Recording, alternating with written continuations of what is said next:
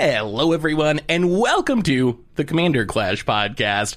A little bit different crew this week. Tomer is traveling and lost his luggage or something, so at the last minute he couldn't make it. But we got the rest of the crew here, and we got a super fun topic today. We are going to be talking about the Warhammer 40k Commander decks.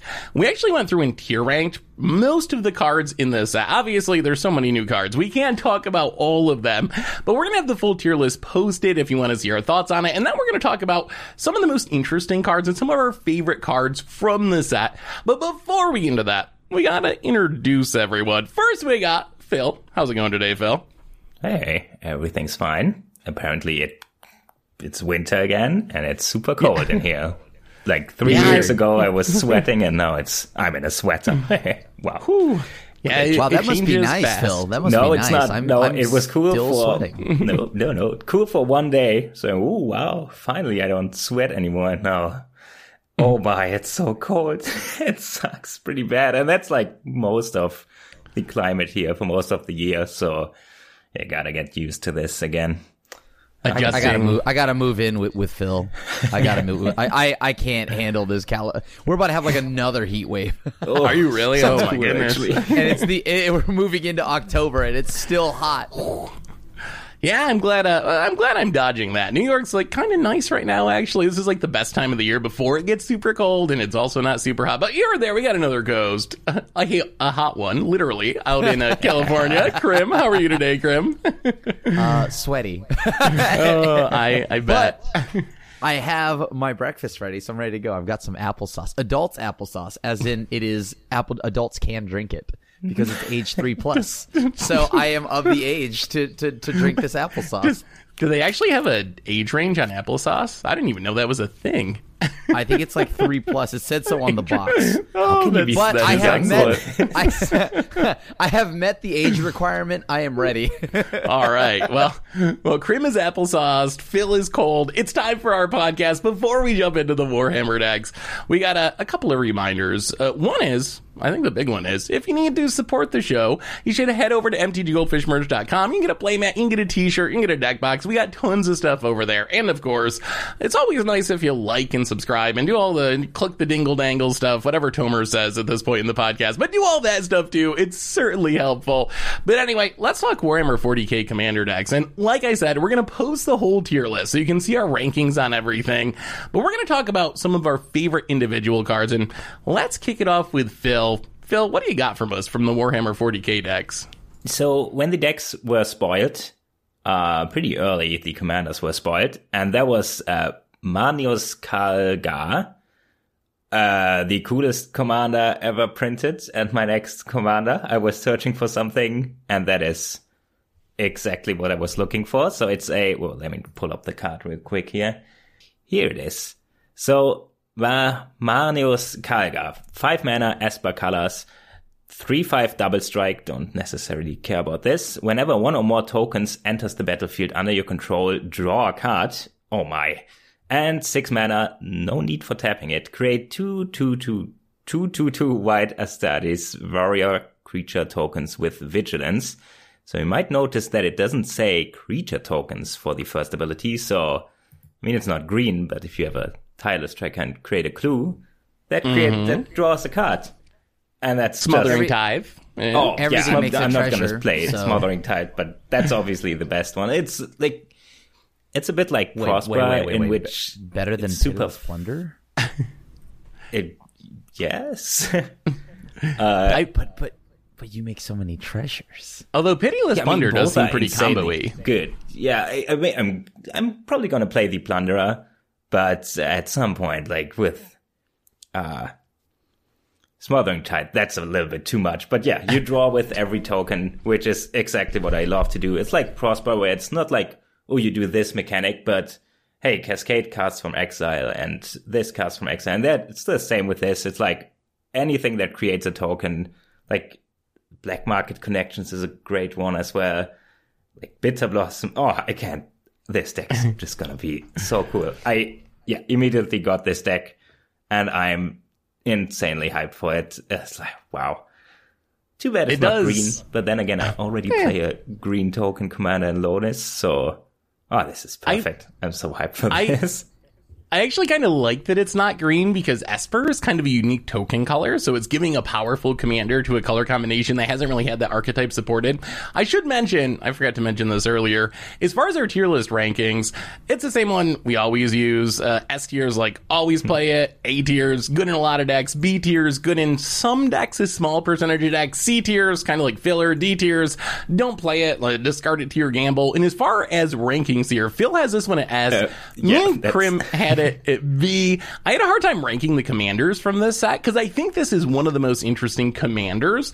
As far as like a 99 card though, I think it's kind of a B. Like, you'd only play it in a token deck, probably. Like, if you're playing it in the 99, I don't think I would just run it in some random Esper deck.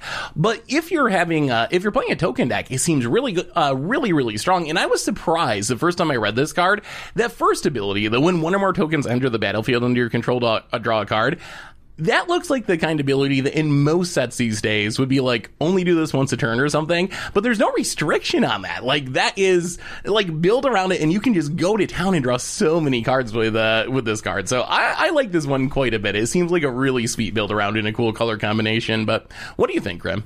Are you on the Calgar train? So I think that Calgar is like interesting. It's a cool, as you had mentioned, cool new kind of commander in these colors.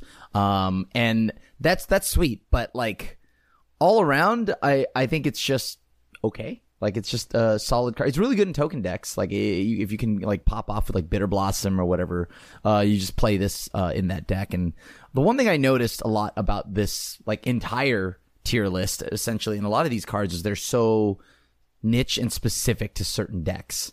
So that's why I have so many things rated at a B here, and like this is just one of them where it's like you need it to like be in a token deck, or but when you get it in the token deck, it is solid, right? It has double strike. It itself can do combat quite nicely, but it doesn't really benefit from a lot of the things that the token decks like to play, like Intangible Virtue, right? Like, so like it itself will not get stronger from it, but that's not that major of a loss when you're drawing tons of cards every time you like make any kind of token. So it's a solid token commander. Infinite mana. Like, it's pretty good in tokens. By the way, my S rating is just because I wouldn't give it anything less than an S.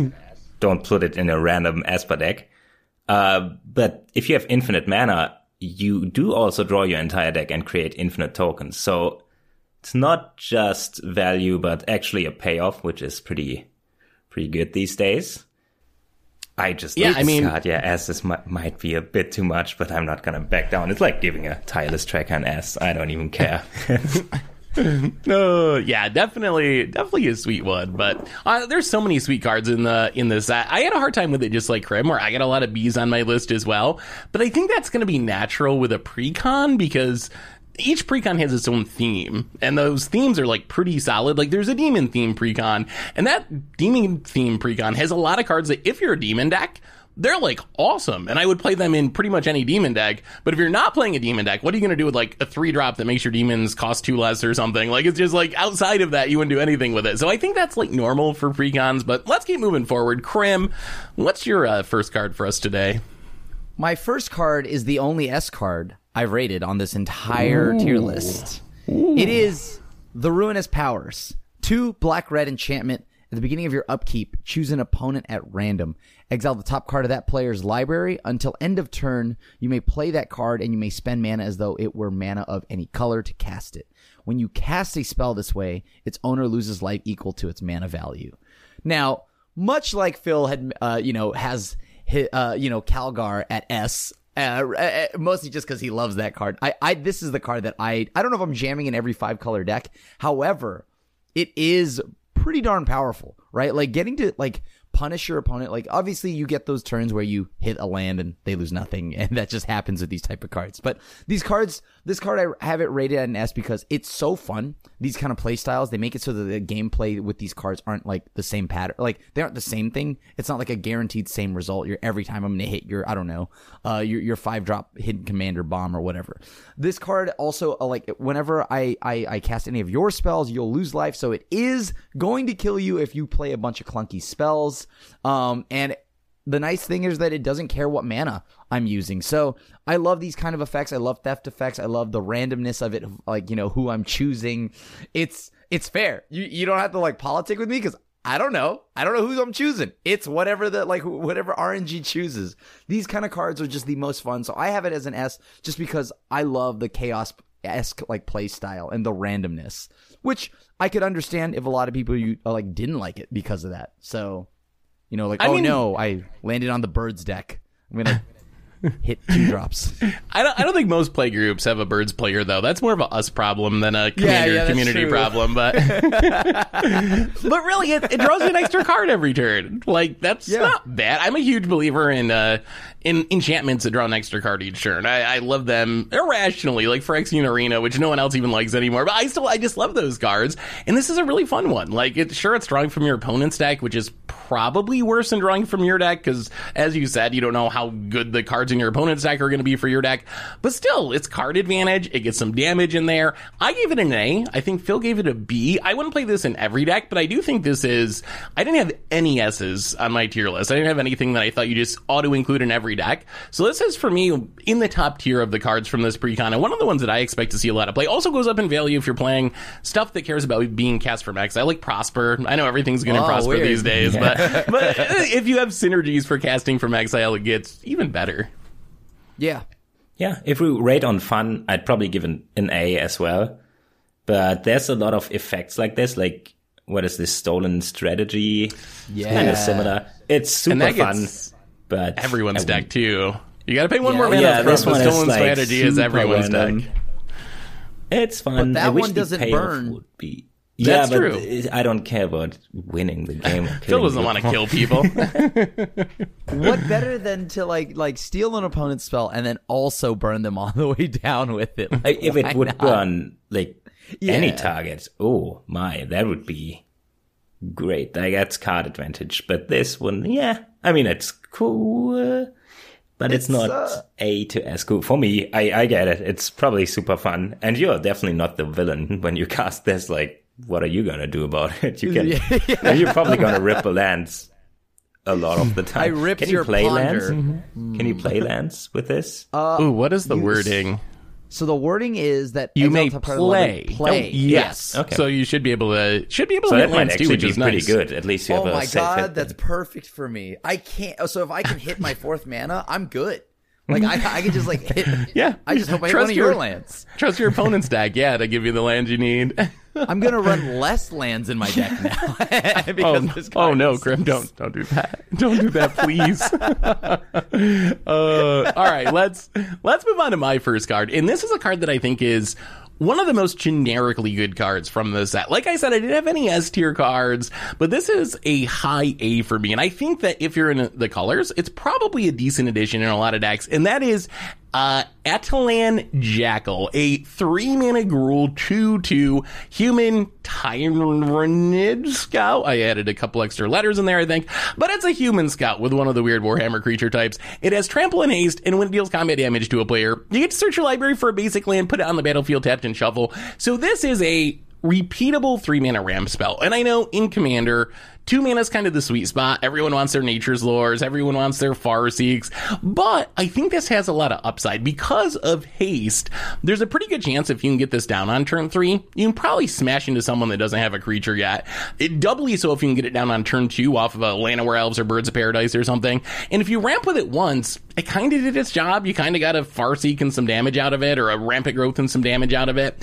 But then it has the upside that if this will stick on the battlefield, in the next turn, maybe you put an equipment on it, and it has trample, and you attack someone else, and you get another land. So I think the repeatable ramp ability, combined with those 2 mechanics of trample and haste, makes this a card that I'm pretty interested in playing in any sort of beatdowny style Gruul or 3-color deck. So maybe not quite on the same level as the best ramp spells in the format, but it's getting in for damage too. Works well with equipment and all those synergies. So I really like this card quite a bit. But what do you guys think? How good is the Jackal? I have this rated as a C. Ooh. I think this is pretty low on my list, right? I mean, it's just it's just a 2/2. If I'm gonna ramp, I want to guarantee the ramp, right? What if someone just has a solemn? If you top deck this any later than turn 3, then you're staring at boards where a commander can be on the board or something can just block it and not care, and then you're now just stuck with what is essentially a 3-mana haste 2/2. Right, the trample is irrelevant. If you're playing Voltron, you probably aren't in need of this card in the deck anyway. So, like, I think that this card just doesn't. I don't know. It's nice when it pops off. Like, you'll have the games where, it comes down to haste. Nobody, like, it's a table of crims and nobody's got a creature for like 100 turns. Sure. But on average, I feel like if you don't have this on turn 3, it's just going to get blocked. And I would rather just guarantee the ramp, play the Kodama's Reach, play the Cultivate, and unless you're Tomer, you're starting to run less like basics, right? People are running less basics. So, like, I don't know. The upside of this card, isn't worth the card slot to me. It's okay. Like, I don't think it's like the worst thing I've ever seen. It's just okay. Yeah, I wish it were a 3-2. Like, I rated it as a B because I can see that if you play a deck where this card fits, like aggressive and gruel and attacking and smashing, you probably have ways to make sure your creatures go through, although you can't really do it. You really have to have it on turn 3. Being a 2-2, though, that's, especially in the eyes of Solemn Simulacrum, that's a little small. Maybe 2-3 would be nice. I mean, we have seen a lot of games where somebody plays like a Ragavan or something and it just hits every turn. Like, if you have 3 players, somebody,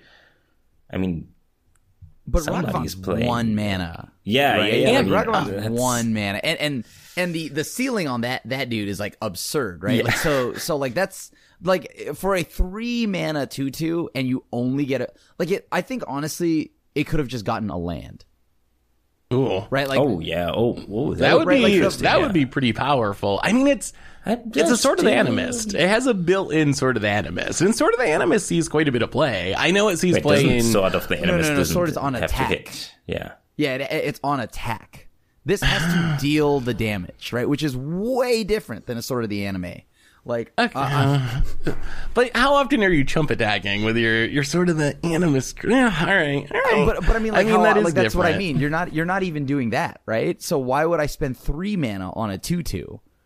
I don't know. I think this card just doesn't do enough. Like, yeah, give it first strike even. Yeah, like, I know strike. it may seem weird. Double strike would be powerful. Double strike would have been nice. Then you could have left it at basic. It's just like it doesn't do enough, right? Like, it's just a 2/2. But it does it every turn. I will show you if they add it to Moto, I will show you. Well, somebody break it in Legacy. The way I'm thinking of it is like, usually there's someone that's getting smashed. A lot of times it's me. I'm the one that doesn't have a creature, and someone's going to be like, oh, I got to attack you to get my treasure. I got to trigger my Ragavan. I got to just flip my Dowsing Dagger. And you end up being the punching bag for those early turns. I don't know. Maybe you play a game where like everyone has defense set up early in the game and it doesn't work out. But I feel like a lot of games of Commander, it's probably going to work out in a way that you have someone that you can attack. And really, on 3. If you get 2 triggers, I think it's worth it. Well, that's exactly it. Like Phil just mentioned, you have to have it on 3 for that to happen, right? So any turn after that, like, this card is just so... I essentially skipped a draw step in some situations if I draw this after, like, turn 5. Like, I feel like after turn 5, somebody's going to block, right? Like, something's going to be on the board. So but at the same time, though, almost. like, if you draw a Rampant Growth on after turn 5, like... That's kind of a bust too, isn't it? At least this is giving you a body that can like jump block or wear an equipment or like maybe it doesn't get you the land, but I would say it's not any worse than drawing a Rampant Growth in the late game. So would you play a 3 mana 2/2? Because at that point, like, I don't see the body as just anything, either, right? I would rather just Kodama's Reach and net a real land and then actually have a backup land, right? Like, you do play an aggressive Gruul deck. I mean, you wouldn't play it in Control, obviously, or something, but... No. But is this even aggressive? I mean, I'm imagining you're, like, putting equipment on it, and there's, like... If there's synergies in your deck for that, like, you're trying to attack, you're trying to put swords on things, it does interact pretty well with equipment and stuff, so maybe A is too high, maybe it should be a B card, where it's decks that can support those synergies, but I think in those decks, it seems like it's pretty decent. I don't know. I see it as like, if I'm being generous, I would say it's like a low B. It just seems like a C to me. It's not like the worst card I've ever seen in my life. It's just average, and I think it's that exact situation, and it's that if I don't draw at turn 3, it feels bad. If I'm an aggro deck, do I want this? like it just doesn't. It's not even that aggressive, right? It just has a haste. Unless you're building haste tribal. That's where it pushes kind of like into a B. Like I'm literally just building haste tribal. Like that's it. Then okay. To be fair, that's the goal of these decks is to give niche strategies some support. I mean, better than having a Commander Lotus, what's it called, Jeweled Lotus or something in here. So the cards are all Bs because they are mostly just build-arounds. I just can't put myself in the headspace of playing Gruul aggro. Maybe that's the problem. Well, let's keep moving forward. I think you got a sweet saga for us, maybe, Phil. What do you got for its next? I also from the Imperial deck here. Birth of the Imperium, 5 mana, same mana cost as the commander. Esper colors, 2 colorless. It's a saga, and the first chapter is create a 2/2 white Astartes warrior creature token with vigilance for each opponent you have, so probably 3. Then second chapter is each opponent sacrifices a creature. That's always great. And then third chapter, pretty big ceiling. Draw 2 cards for each opponent who controls fewer creatures than you. Like, this isn't crazy. It's just accumulating a lot of pretty clean value in the form of literal, 2 for 3 for 1s every turn. The last chapter is obviously the floor is draw nothing, but then you're pretty far behind, and the first molds help you. So I'm curious to see how it plays out. It's one of these cards that obviously it's not going to be broken at 5 mana or something, but it just seems like a cool thing to have around and accumulate pretty good value, especially if you draw a card when you create a token with the first one. Whew. Yeah, we all gave it as well with the legend. Yeah, we all gave it a B because I mean, it's just not crazy. It looks pretty fair, but it also looks like super clean value. The B on it is like a low B for me. This is a lot of this is bordering a C+. It's very, very plain, so it's not anything flashy. But on top of that, it fits well in the system that it's meant to go in, which is like a token deck. But it is 5 mana for an enchantment. Like at least I know that I don't know when these were worked on and if they were the same time as Dominaria, but like having read ahead or something like that could make it even better. But just like it itself, when it comes down for 5 mana.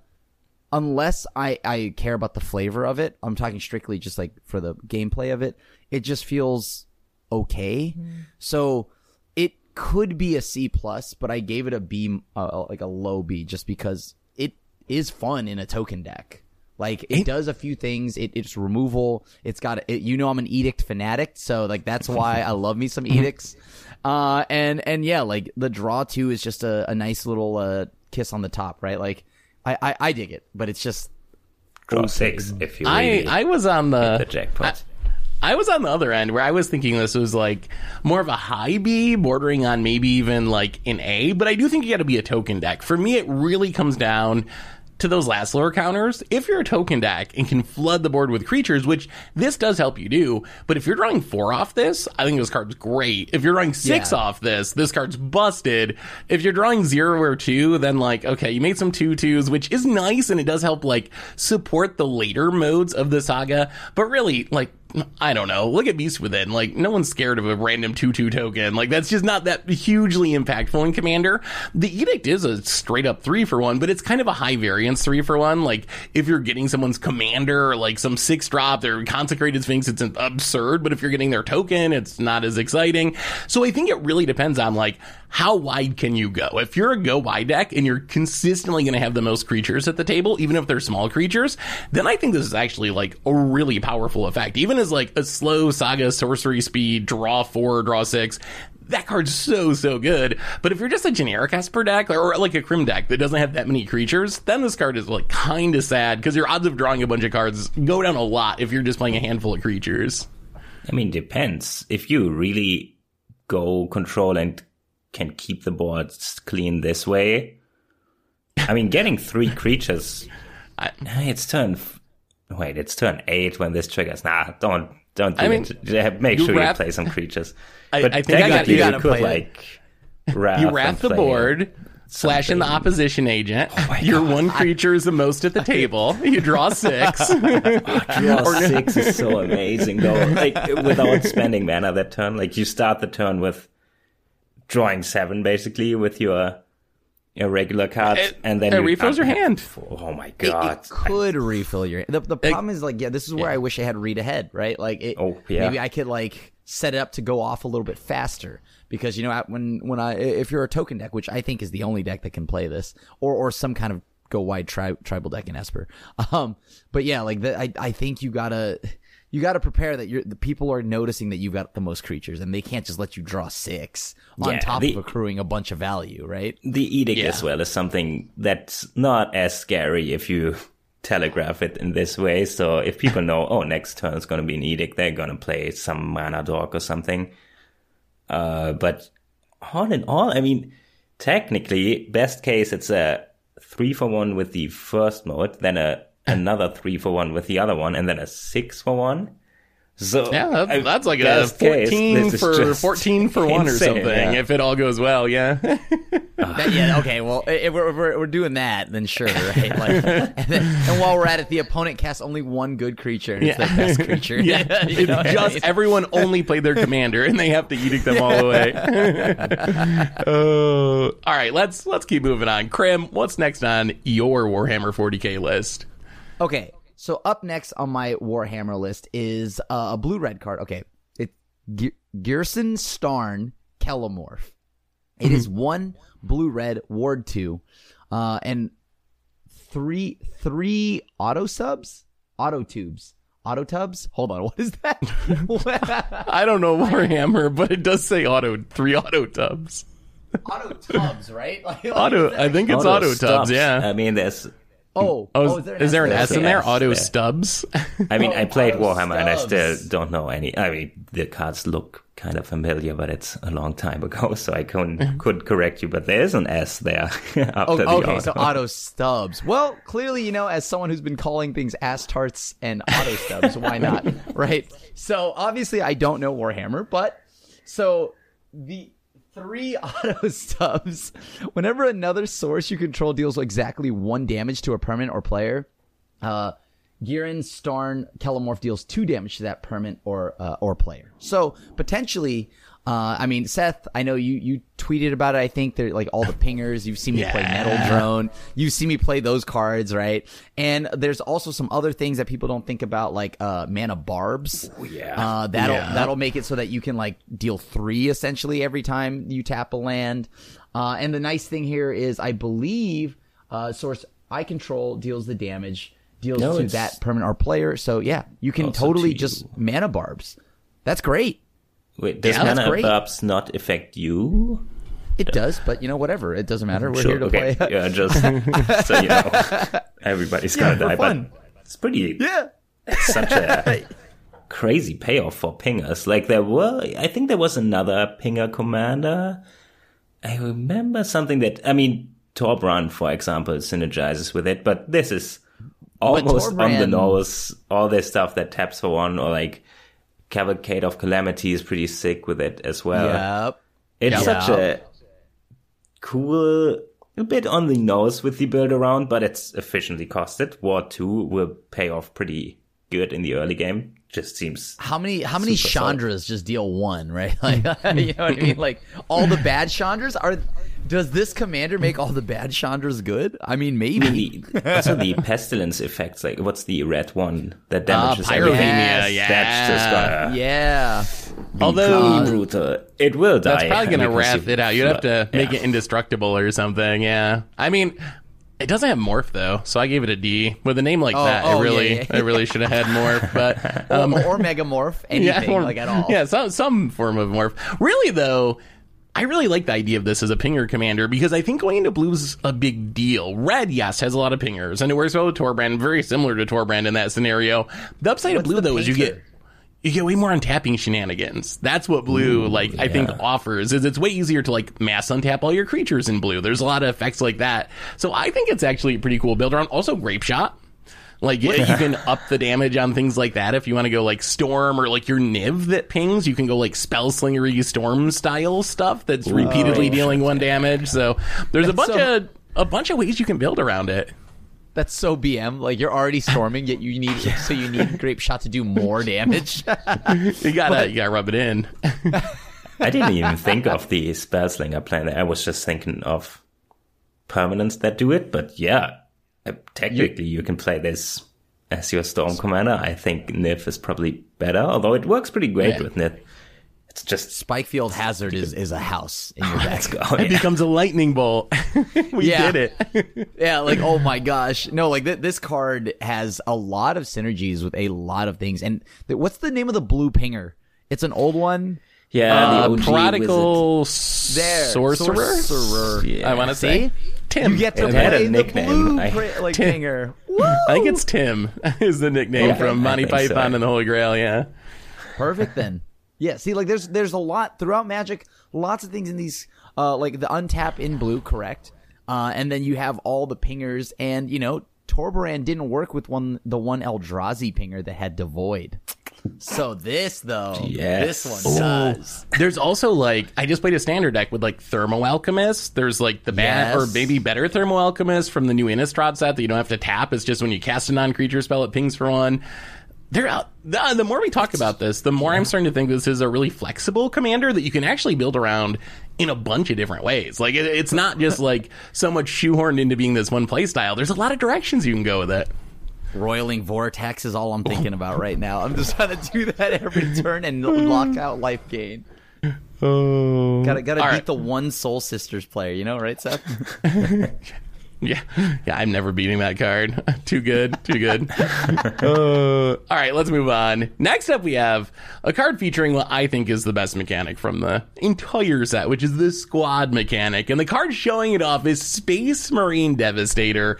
So it's a Hill Giant, a 4-mana 3/3. It's in white. It's a Asteres Warrior. It has Squad 2. And what Squad 2 means is when you cast this spell, you can pay 2 mana any number of times, and you get a token copy of the creature for as many times as you pay. It's like multi-kicker for creatures, almost. And then when it ETBs, you get to blow up 1 artifact or enchantment. So what this is, on its face, 4-mana 3/3, ETB will blow up an enchantment. Not great, like a little bit more expensive Rex Age, essentially. Although the Warrior Tribe could be relevant in some decks. But where this really shines is in the late game. If you spend 6 mana, you're going to get 2 3/3s and blow up 2 artifacts. If you spend 8 mana, you blow up 3 artifacts, get 3 3/3s. So it actually scales pretty efficiently. Like, being able to pay 2 for an upgraded Rex Age any number of times when you cast that is actually, I think, a really powerful effect. I think we rated this more or less Bs across the board. Actually, I might have had it at an A. I'm trying to see where it is on our list. I've got it at B, and you guys have it went at A.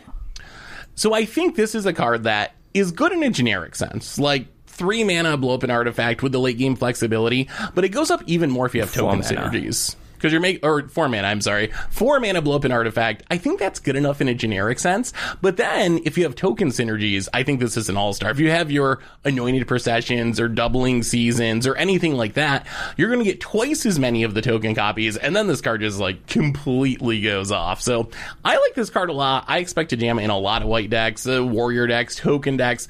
What do you guys think about it? I like Seth. I'm pretty high on this card. I think this card's pretty sweet. It leaves an actual, like, Rex Age is, unless it's, like, you care about the elf part, like its body, it's just a 2/1. This is a 3/3, which adds up when you can make tons of copies of this.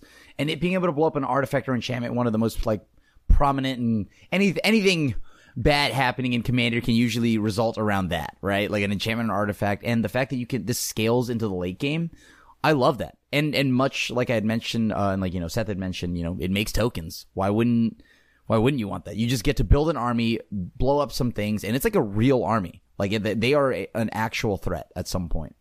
Yeah.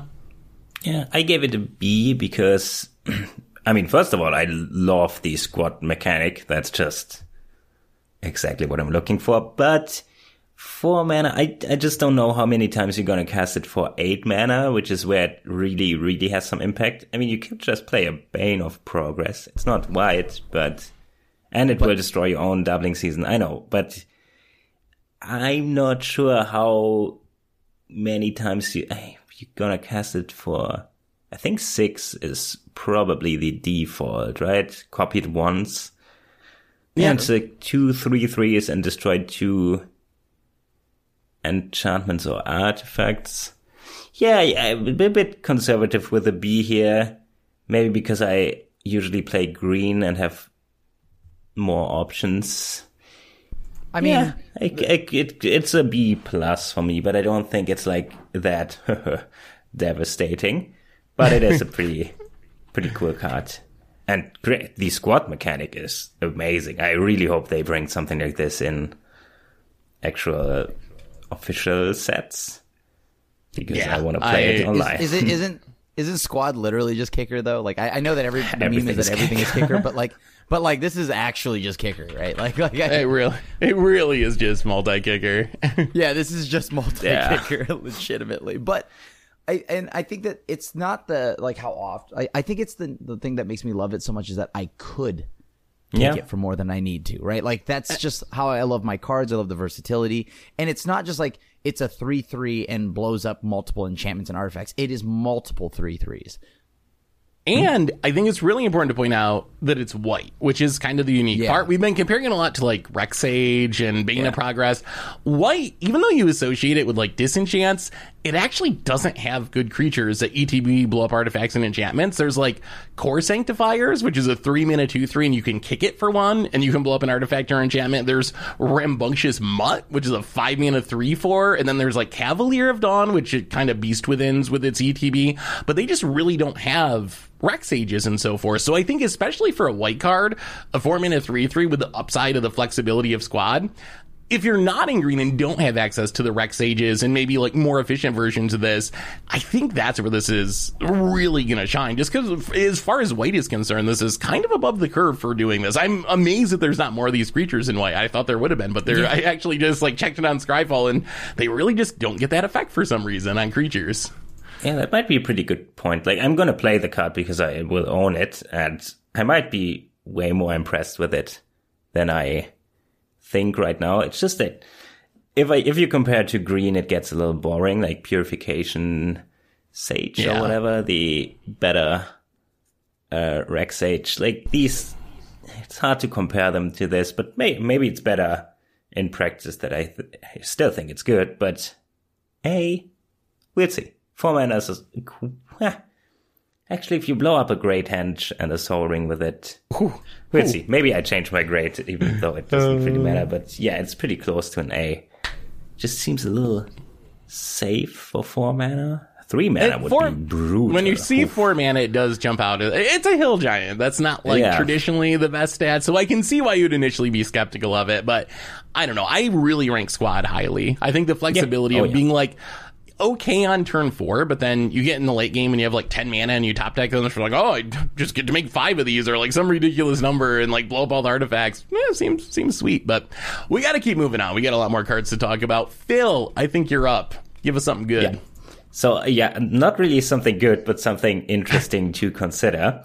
I got Sister Repentia. It's a 5 mana 5/1. Pretty competitive stats here. And it has Martyrdom. When Sister Repentia dies, you gain 2 life and draw 2 cards. And here's the interesting part about the card. It's a creature with Miracle. So if you draw it as your first card you draw in a turn, you can cast it for its Miracle cost. And while this is not great still, I think we all have it at C. There's actually a couple D's in there, I think. Actually, you guys have it at D, and I got it at C. Yeah, you shouldn't. Yeah, it's actually not good, but it's this one with, I think, 2 or 3 more are the first creatures with Miracle. And like if you have, I think Volrath's Stronghold is a land that can put creatures on top of your deck. Like putting creatures on top of your deck is way easier than other spells. It's still, you pay 2 mana Miracle, draw 2, gain 2, and then pay 2 to put it on top. It's still super grindy. I just want to mention that, hey, there's creatures with Miracle now, which opens up for some cool stuff. It's interesting. It's not really powerful. It's or Zavi Cloud Blazer.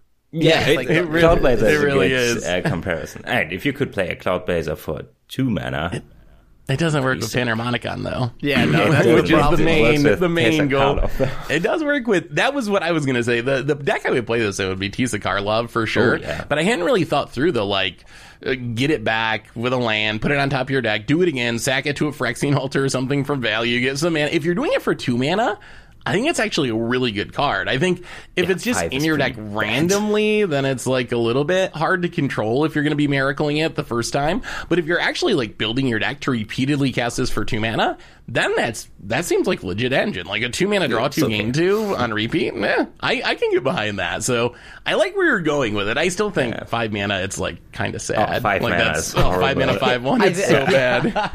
I think of every other scenario, and it's just like, wow, this is really bad. It's not going to work most of the time. I'm not going to sugarcoat it here, but it will feel pretty clever if you get it into a loop and still do cool stuff. If you spend your whole turn setting this up, it's still not good. But yeah.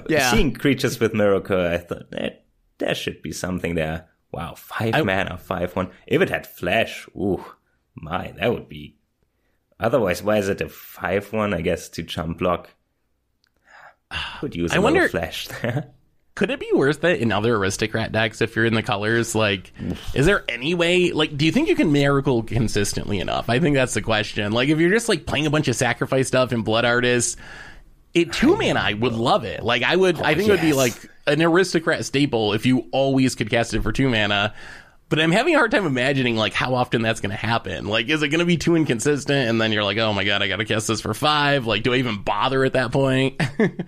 If you have a commander that puts a creature like from your graveyard on top of your library or something, I don't know if there is anything like this. But Amanatu. Oh, from the graveyard. From the Runo, from any, wrong like, colors, pretty much, but I think Runo does. Yeah, graveyard would be the best though. Then I'd say it's pretty good if you can just pull it off. Otherwise, it's going to be a 5 mana, So you're 5/1 saying most of the time. she's a build around. Sister Repentia Yeah, would be like even after a full build around, you're It's only still not drawing good. 2. Yeah. All right, let's keep moving forward. Krim, I think you got a card that we actually all rank pretty highly. What might it be? This card is almost an S for me, as long as you're playing white. It's Vexilus Praetor. And like the card itself is a 3 and white Custodes Warrior. It's got Flash and Vigilance, and it's got Aegis of the Empire or Emperor. Commanders you control have protection from everything, and it's a 3/4. This is really good, right? Like I think this is like, as long as you're playing white, oftentimes this will like kind of turns your commander into like a little mini Progenitus, right?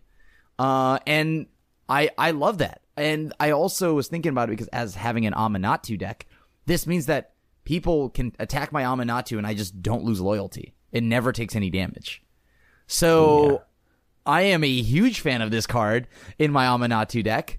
I'm a huge fan of this if you're in any kind of white-based deck that like, and I feel like most care about their commander because you're clearly putting this in there. So yeah, like I don't know, it's very simple, but it's great. It itself is a solid body. It is a 3/4 vigilant. Yeah, I think this is the best version of the fact. It reminds me of Bastion Protector, which is a 3-drop human soldier, 3/3 that says commanders you control have +2/+2 and indestructible. But this has Flash, and it gives protection from everything, which is way better than indestructible because you're not getting exiled or whatever. So I think like if your goal is to protect your commander, this is just an amazing way to actually do that. So I think it's a very, very good option, especially for decks that really care about their commander. I think that's why I gave it an A. Like, any deck that really cares about keeping their commander on the battlefield and is in these colors, I would consider adding this to my deck. If I'm playing one of my Atagatog decks where I'm just like, hey, I'm 5-color stuff, I needed a commander, and I don't really care like if my commander lives or dies, then this obviously loses a decent amount of value if you just don't really care that much about your commander. But yeah, what do you think, Phil? It's just super solid. I usually don't play these cards, but the Flash, and it's a 4 mana 3/4 vigilance, which could ambush something. Like the effect is passive anyways. Like if your opponent swings in and you can make some profitable blocks and then you cast your commander and then it has protection from everything. So I wouldn't, just reserve it for the moment where like a blasphemous act would hit your commander or something. But just run it out there and then play your commander. And as long as it resolves, it should stay on the battlefield. I mean, Wrath of God effects still kill it. Like, sometimes indestructible is better, but it's just super solid. It's a bit boring. It's like super good at what it does. But it's definitely pretty good at what it does. We all gave it an A, I think. I think it's A across the board. Commander, yeah. All right, let's keep moving on. We all know that's a really good one. And I think our next card is another one that's very similar that we all ranked incredibly highly. And that card is Tomb Fortress, which might be my pick for best card of the set. I'm addicted to lands that offer extra value, and that's what Tomb Fortress is. It's Tomb Fortress. It's a land that comes into play tapped. It adds a black mana, or you can pay 5, including a bunch of black mana, tap it and exile it, and you mill 4 cards, then return a creature card from your graveyard to the battlefield. Can only do it as a sorcery. So this is a land that has the downside of coming into play tapped, but the upside of in the late game, it's going to be able to reanimate anything in your graveyard, which is a really powerful effect. So I think the best comparison for this card is Port of Carfell, it's called. It was a uncommon land from a few sets ago. Is it Kaldheim? It's Kaldheim. Yeah. Okay, from Kaldheim, which is a blue land, but then you can pay some mixture of Dimir mana and 6 mana and sacrifice it to mill and reanimate something. I think what really makes the new version, Tomb Fortress, so much better is it's mono black. And one thing I've noticed in my commander decks is if I'm playing 3 colors, even 2 colors these days, there's a ton of lands that are competing for slots in my deck, and I have a hard time finding room for everything I want to play. But in mono black, I have plenty of room that I think I would run this in basically any mono black deck. I guess maybe there's some exception where I have like no creatures somehow or very few creatures, but in general, like I think this is just a mono black staple that any mono black deck, I'm just going to jam this because I'm usually playing, 15 swamps or 20 swamps, and this is a way I can turn one of those relatively useless and boring swamps into a land that can potentially generate value in the late game. So I love this card. I think this card is great in mono black in specific. Outside of mono black, I'm sure there's some 2-color decks that could take advantage of it if you're really Reanimator themed, but I get a little more skeptical outside of mono black. But in mono black, I absolutely love this card. But what do you guys think about Tomb Fortress? I mean, I love the land previously mentioned, the port land, and I think this land is amazing as well. Like it's triple black to activate, but Urborg. Any deck that usually plays black has some form of an Urborg, right? Or like somewhere in the list, unless of course like for budget regions or whatever, you just don't own one. But like on average, any deck of mine that has black, I play Urborg. Even 3 colors, I think I can. The only way I wouldn't play it is if I didn't have creatures. So I think anything 3 or less colors, this is a pretty darn good land. Obviously, in 3 colors, I'd probably be a little bit more focused on reanimating. But like 1 and 2 colors, I just feel like this is just a throw-in, right? If you're playing black, obviously mono black, it's an auto include. So yeah, like this is a very strong land. Yeah, I was a bit shocked when I saw this one because this one is really an auto-include in mono black. Nothing else. Too bad it exiles itself. The other ones sacrifice themselves, I think, but mono black doesn't really recur lands anyways. Yeah. It's just very good if you don't plan on having just untapped lands. Like, yeah, it's just so much value for coming into play tapped. I wouldn't. The thing that Seth said. Sorry to interrupt you there. Good. I really don't find room for fun lands in my 3+ color decks anymore. So probably wouldn't play it in like maybe in Sultai if I have a mill theme, but I wouldn't play it in like any Grixis deck or something, unless it's Grixis Demons, which we would probably come to later. Even that, it's just. Oh, it's so good. I really hope this card gets reprinted or something because, why would you not play this if you play mono black? If you play just 1 creature, why not? It's so good. I feel like Wizards did a really good job with this set, not making Fierce Guardianships and Dockside Extortionists. If you see our list, look at the full tier list, you'll see it's a lot of Bs. There's a lot of cards that are really good in certain decks, but not really good outside of those decks. And even the best cards that we've been talking about, like this card and the last one, the Velix Praetor or whatever, I think those are very strong cards. But even then, like Tomb Fortress is more of like a mono black staple, where Dockside is like, if you have red mana, play me and I'm going to be busted. Like, I don't even care. 1 color, 4 color, like, it's going to be good. So I feel like Wizards did a pretty good job of making sure the power was focused on specific archetypes, which is what I want to see out of decks like this.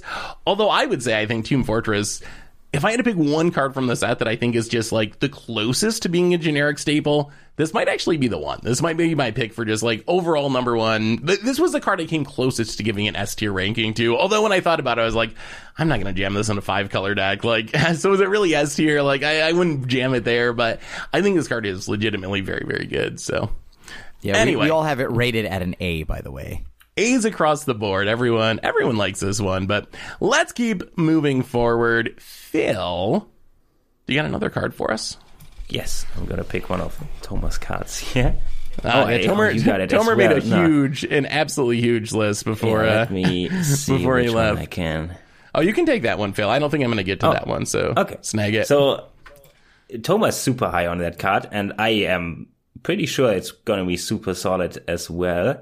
It's Necron Deathmark. It's a 5 mana, 2 black, 3 colorless artifact creature Necron 5/3 flash.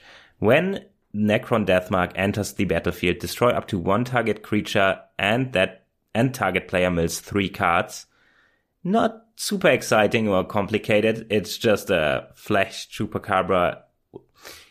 And here's the important part, the flash. It's a 5/3 flash, so it usually ambushes something anyways, and then it enters the battlefield and destroys something, and you mill 3 cards because it's not too hard to reanimate this, and something you milled. It's just a lot of super clean value, stapled on a 5-drop, which is kind of pricey, but it will get its value out of it. Yeah, like destroy something, mill, ambush something. Yeah, all this together. It's an artifact creature which is upsides if you want to reanimate it. Yeah, it's just a super clean card. And would I play it over Chupacabra? Probably. Over Noxious Gearhulk? Probably. Maybe I would switch back to the Gearhulk later, because the life gain in the bigger body is relevant. But Flash is super flexible, it's so only I think 5/4. Yeah, I yeah, mean, you're right. Maybe it's I think this card is probably going to replace Gearhulk, right? yeah. For Maybe me, the Flash is just super good. Yeah, I think it's the Flash, 1 mana cheaper. It being an artifact, like all of us have this rated at an A because it is just a flat out good card. Nothing wild, nothing super. Well, it is flashy, but like nothing too flashy. It doesn't do anything like that is out of Black's wheelhouse, but it does exactly what you need it to do. And it is an artifact creature, and those are 2 types that are usually very relevant when it comes to like reanimating, tutoring. I don't know. There's lots of things that Black can do. And yeah, like this whole deck, the whole precon it's in is all about milling. So if you're a reanimator deck, this is perfect for you. It's removal and a self mill. Or when you're sitting at a table with Seth and he's going to draw a ton of cards, if you really wanted to, you could actually hit the mill plan. Mill him out. I think this is the best Necrotol we've ever seen. Like, I was looking through all the similar versions of it, and I'm pretty sure this is the only one that actually has Flash, which is just such an immense upside. Because like Phil mentioned, it is often going to be a 2-for-1. You flash it in, you kill something, you black something else, you kill both of them. Plus, as Krim mentioned, you can mill yourself. I really like that it's split up, so you can destroy someone else's creature, self-mill, you're in black, you're probably going to be using your graveyard anyway. I love my Yarok decks and Panharmonicon decks, like those ETB triggers, doubling them up. That's some of my favorite thing to do in Magic. So I think this is just like an all-star there. I definitely plan on replacing my Chupacabras or Gearhulks or really any of the other versions of that effect with this card. I think it's the best one. So I think this is another one that definitely deserves its A rating. And again, like, once you get to 5 colors, it becomes a little sketchy, but if you got black mana and you care about your graveyard a little bit, I feel like this is very deserving of a removal slot in a lot of different decks. Krim, what do you think about this? You're the draw go player. Like, how stapley is this for the play style that you like to play, where you're leaving up your mana every turn? Like, the flash seems like a huge deal for that style of deck. In my Drago decks, I love this, right? Just because it goes in every deck, like that could probably play black. It's interaction, and it's instant speed interaction, so you know I'm a sucker for that. And on top of that, it being like, yeah, like I don't see this as anything more than just 2 removal spells. I'm hoping to trade this in with something and kill something, and then now, slowly but surely, those Agadeem's Awakenings are making more sense in my control decks. Because now I'm not just reanimating Opposition Agent. I've now got a 5-drop to bring back. But like, in all seriousness, it is very good. It is very good at what it does. And the flash is all the difference. Because the information that you have versus the information that your opponent has, this could lead to some really bad attacks. Whereas like the Gear Hulk is your turn. You spent your whole turn to do it. Yeah. And this isn't just good in Draw Go. Just having maximum information in any deck and then getting a threat out of it, that's amazing. This card's amazing. Only downside is it doesn't have a useful creature type, or like traditionally useful creature type. It has a Warhammer creature type, so you don't get any tribal support or anything. But really, I think you can jam this in any deck, and you're probably going to be pretty happy with it. There's really like it's good enough that it doesn't really matter what you're doing. So it's an artifact that's kind of like a tribe, right? I mean, what would a construct be better? I mean, the relevant part is the artifact creature there. I guess that's true. So, that gives you more reanimation options, more tutor options. There's a lot of additional synergies you get from being an artifact creature. So, all right, let's move on to Krim. Krim, what's up next? So, I see that it's not even on the tier list. I just realized that now. Like, but yeah, almost threw this on there. Yeah. Live tier list ranking. Let's do it. We're gonna do it right now. So D. it's Calidus Assassin. Wow, rank D already? Wow. I don't even know what it is, but so Calidus Assassin is 4 blue-black, human shapeshifter assassin, flash, and has polymorphine. You may have Calidus Assassin enter the battlefield tapped as a copy of any creature on the battlefield, except it has, when the creature enters the battlefield, destroy up to 1 other target creature with the same name as that creature. So, Evil Twin, but with an ETB, right? It has Flash as well. I didn't notice this. That's actually pretty Flash was just highly praised, right? So, oftentimes it's great now that you're getting more like flashy Necrotal effects. This means now your removal actually has a threat lined up with it. I can remove a creature, swing into your Planeswalker. I can remove a creature, your blocker, get into face, right? Like these are real, like the fact that this is flash is huge. And the Calidus Assassin part means that I also could just get the best creature that you have. Like being able to I don't know, copy your Bane of Progress, right? And then blow up your Bane of Progress. And not on my turn, because it's on ETB. And as Seth has mentioned, there's tons of things that play well with ETBs. This can go well in a Yarok deck. This can, it goes in numerous other decks, right? It doesn't really work with Yarok, though, right? It has only one same name.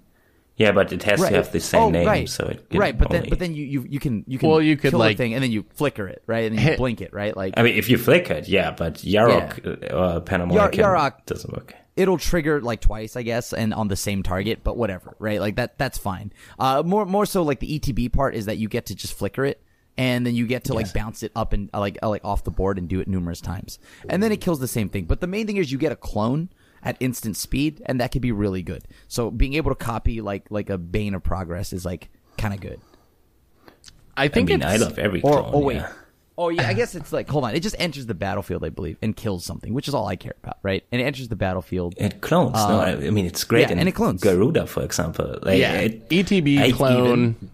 Did we ever see a Flash clone? Was there? So we do have a few Flash clones. Sakashima's Protege, Stunt Double, Mocking Doppelganger, and we just got Activated Sleeper, which is a 3-mana one, but it has to hit a thing that went to the graveyard this turn, but it's a 3-mana Flash clone. Oh, yeah.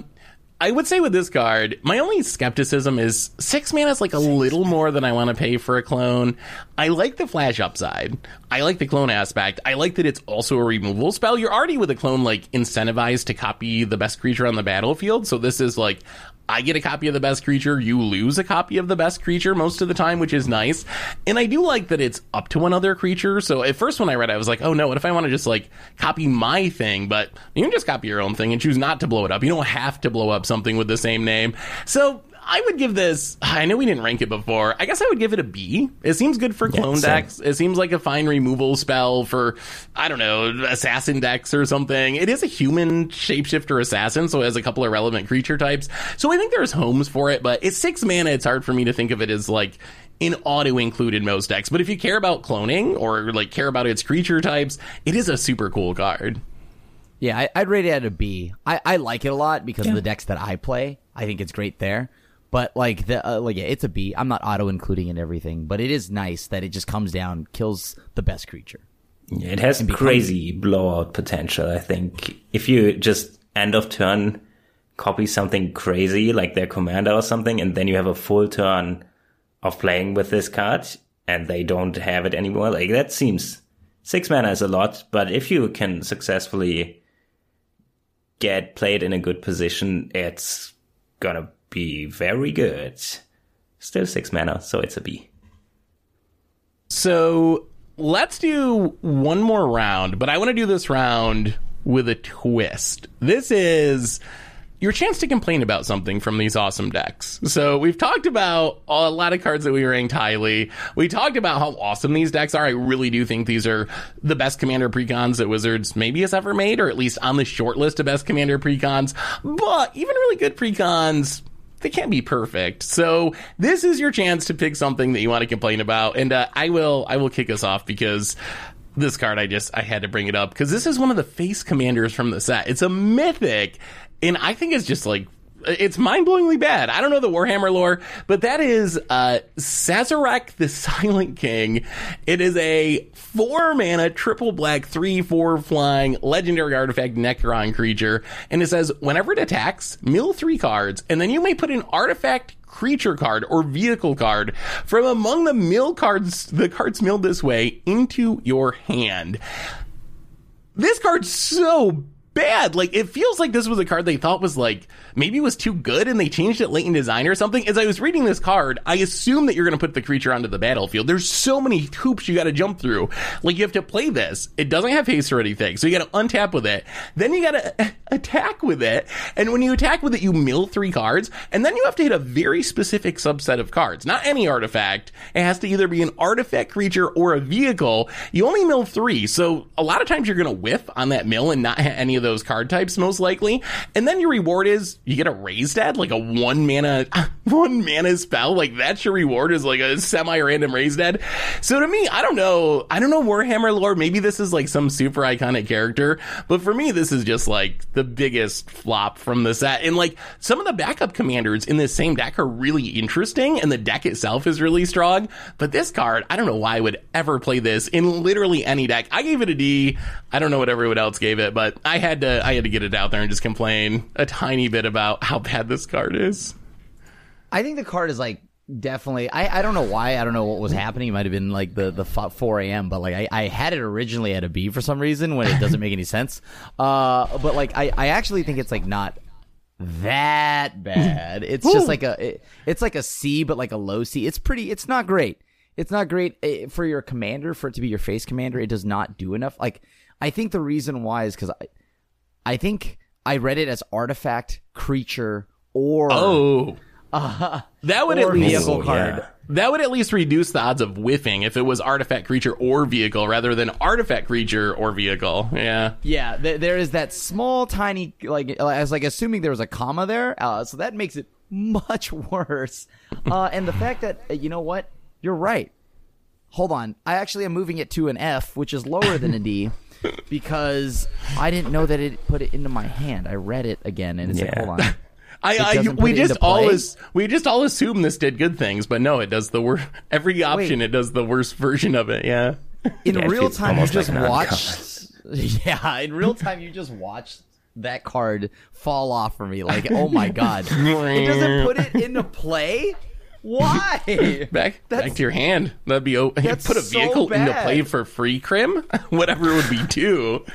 That's so. What are you worried about in mono black vehicles? Yeah. This is really bad. Actually, wow, this is terrible. And this is the Face Commander. This is the one on the front of the box. What do you think, Phil? Yeah, I was super underwhelmed when I read it. It mills only 3 cards. You have to attack with it. It doesn't have haste. It does have flying, I guess. It's only 4 mana. But no. This just seems like so much work for so little. You could just draw a card and it's probably better. Yeah, it probably is better just to straight up draw a single card. It's so weird because I just wouldn't cast my commander. Yeah, I think the secondary commanders in these are always the better ones. Like the Manius Karga is not the face commander as well. And I think the Tyrannid commander with the Chaos one as well. The secondary commanders are cooler in my opinion with all of these. But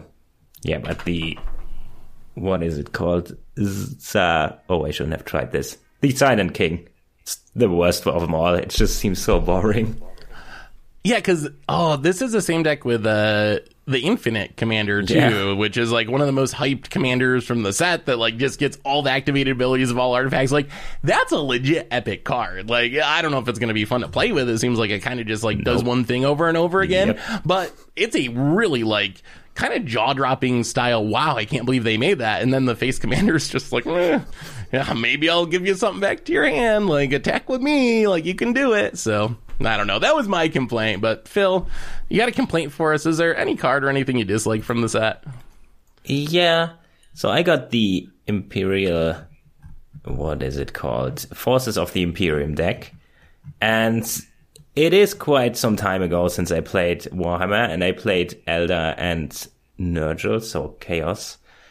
But I do remember as a child that Titans were these crazy, expensive and huge things, and they were like invincible, especially for somebody like me who didn't know what they did. So I just assumed they would just win the game by themselves.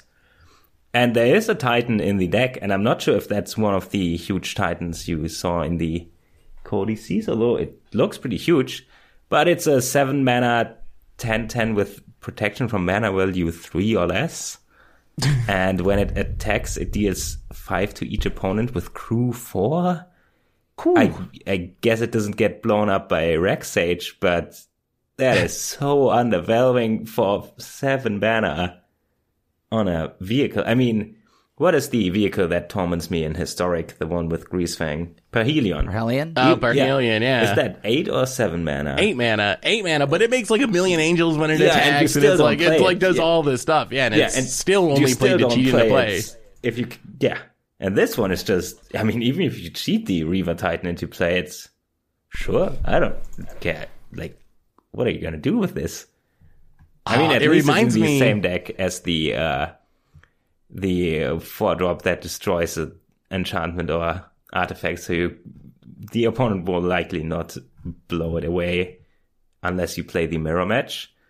And in regular Commander, this is just, I don't know. This seems so underwhelming, especially for a Titan, which had such a huge, like, as a child, I always imagined these were insane. Doesn't look too insane in Magic. It's funny. I feel like that's something that has been a repeated issue with crossover products, that sometimes these, like, creatures that are supposed to be really epic don't come across quite as epic. I remember this being a criticism of the first D&D set with the Tarisk or whatever, where like the green mythic, and everyone was like, this is like it was like the Emrakul of D&D or something, just like the most like crazy, ridiculous creature. And then we saw the card, everyone was kind of like, oh, like that's, I don't know, that doesn't meet my expectations. So I don't know if that's something they can improve on in the future with these crossover products. I don't know how you can't really outdo Emrakul in a Warhammer 40k commander deck or something, but maybe they need to figure out a way to make the epic big things feel a little bit more epic, because this is the second time that I've like kind of heard that same feedback about the whole set crossover of products. Was like that. They said, oh, huge monsters. Yeah, you can mutate like 4/4s on top of each other, but there's still 4/4s. Yeah. That made no sense. Yeah, that didn't make any sense. Although Mutate was a sweet mechanic, even though, you're right, was. it didn't feel very monstrous and epic, so. It should have added the stat of what mutated Yes. on. All right, Krem, what's your complaint for us? I'm going to clear my throat for this one. So, as, we play Magic, and whatnot over time, I think we have noticed there's been a constant return of certain types of lands. And I'm going to go over why do we keep getting these terrible snarls and temples, like Foreboding Ruins, Game Trail, Choked Estuary. Why do these keep getting added into the commander decks? Why do we keep getting temples? Like put Prairie Stream, that's fine. Sunken Hollow, that's great. Why do we have the temples and the really, really bad snarls? Why couldn't they just Why the worst? Just put a Watery Grave, put one of the Battle Bond lands, right? Like, come on, Yes. right? What? Like what? Why do we keep getting these terrible lands? Yeah, Shocklands I guess. But why Sure. the commander lands? Aren't they? In your commander precon? They were like defaults for pre-constructed decks until I found out they're not, and it's always Snarls and Temples. I sometimes like a Temple, but a Snarl, no way. This is... Oh, no. And they do the same with names.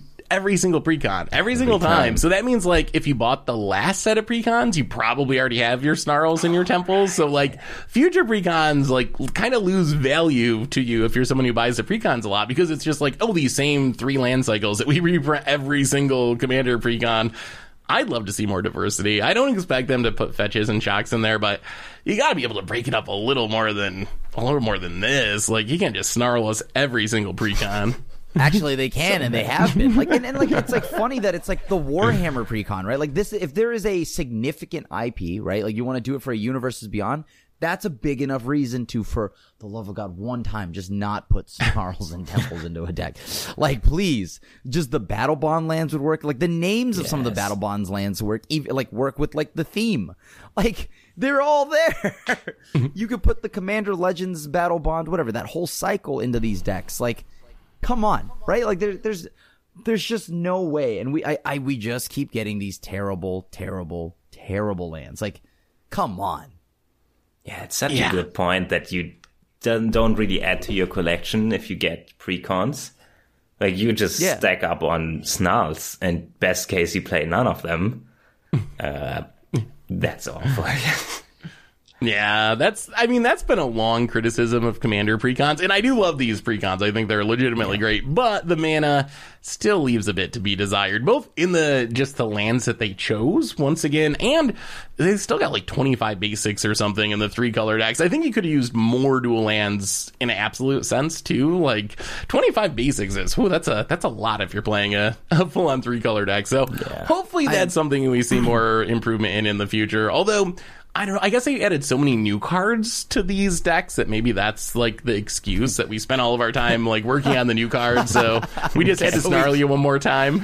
So we couldn't add a land that would, like that's already been designed and existed. Like, like we couldn't replace one of the 50.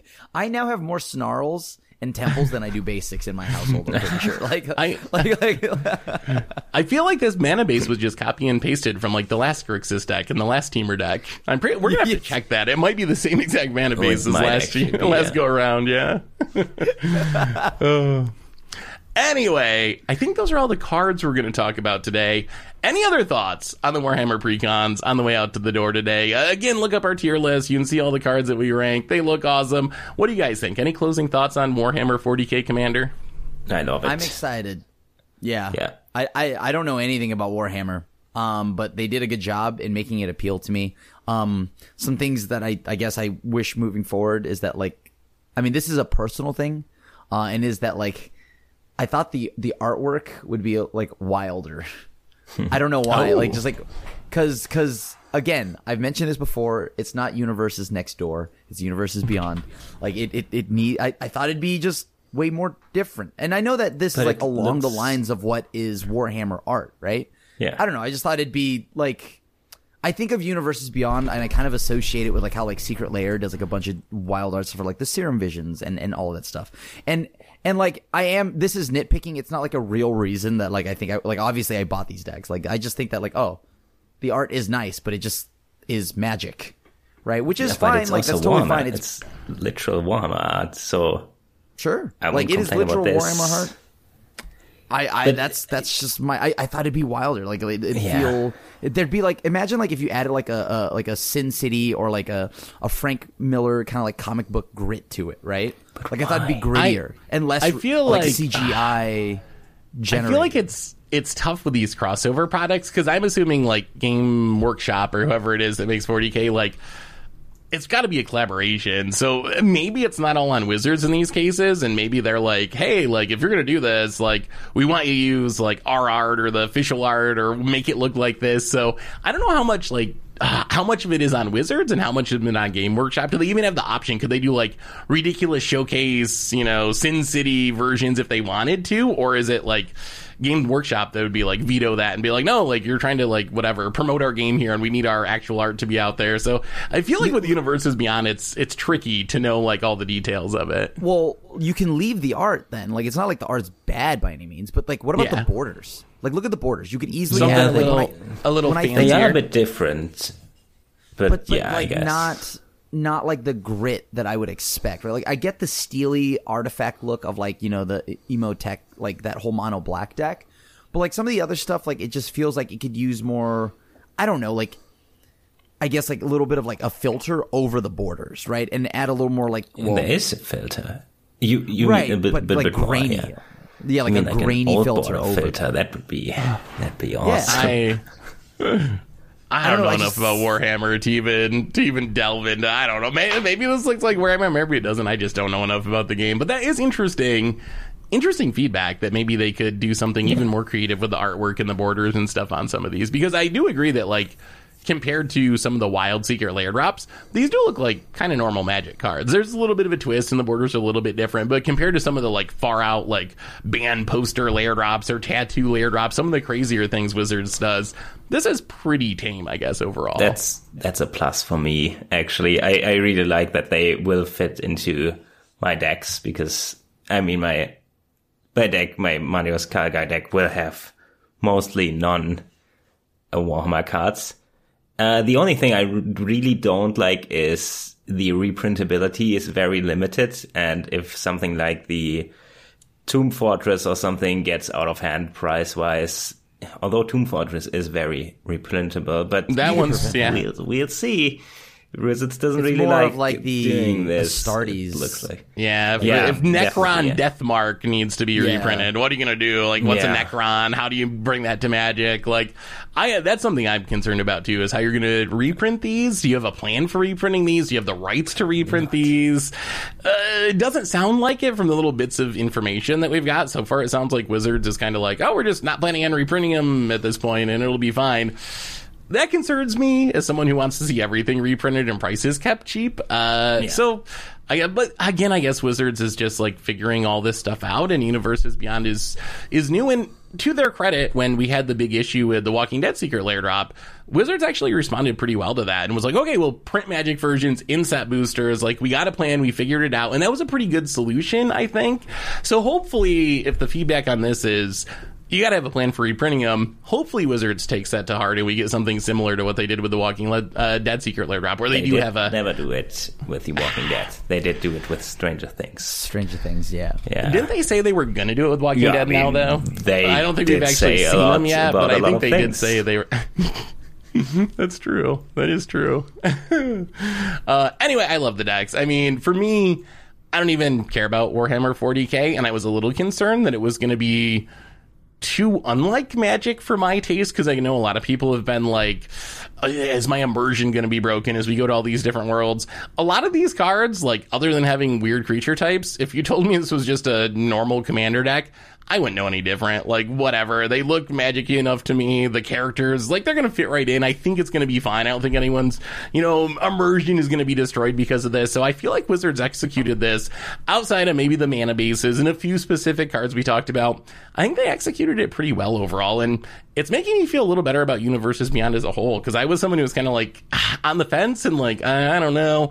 But I actually actively like this one. This is the first Universes Beyond product where I'm like, I'm going to get these decks. Like, I like these cards. I like the look of them. So I guess well done, Wizards, overall, I would say. But anyway, that brings us to the end of our podcast for today. So you've seen our rankings. You heard us talk about the Warhammer 40k cards. Let us know what you think. Jump in the comments. What cards are you most hyped for? Which cards are you most disappointed in? Which ones are you picking up? Are you going to play with them? What are you building with these cards? Let us know in the comments. And we will be back next week with the full crew to talk about something. I don't know if we figured that out yet, but we'll let you know. So thanks for listening, everyone. And this is a crew signing out.